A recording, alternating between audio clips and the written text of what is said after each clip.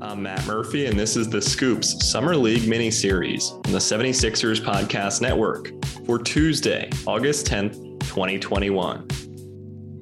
I thought he was aggressive, both in trying to run the team and then looking to be aggressive and go to the hoop and create shots for himself and others.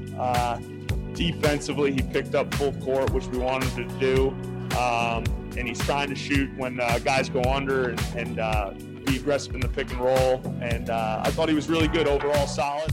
76ers Summer League coach Brian Adams on Tyrese Maxey. After a year without NBA Summer League, 76ers rookies and second-year players made their respective debuts at the event on Monday.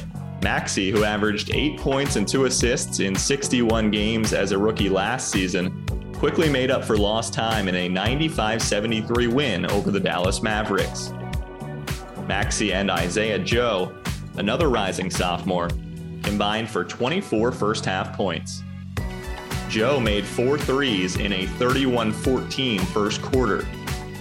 Maxey finished the game with 21 points on 8 for 15 shooting from the field, 3 for 6 from 3, and 2 for 3 from the line. He explained some of his goals and what he's working on. I think one of my biggest goals was Coach Doc told me before I left to work on just watch the film and work on running the team, being able to run a team, being able to get guys in the right spot, find out where guys like the ball. And I think that's one thing I really took to heart. And then another thing I wanted to work on is just shooting the ball, the dribble, making the right passes, just because I work extremely hard on shooting. So I wanted to be able to show I was able to shoot the ball. When all was said and done, it proved to be a balanced effort from the Summer Sixers in a contest that saw them lead by as many as 38 points.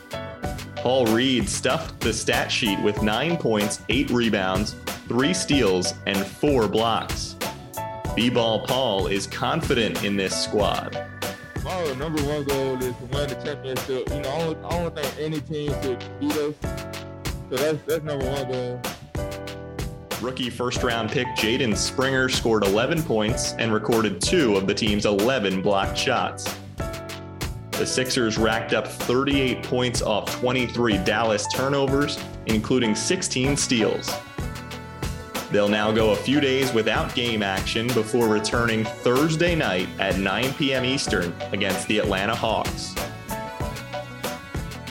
I'm Matt Murphy, and this was The Scoop from the 76ers Podcast Network for Tuesday, August 10th. Be sure to follow The Scoop for new episodes throughout Summer League.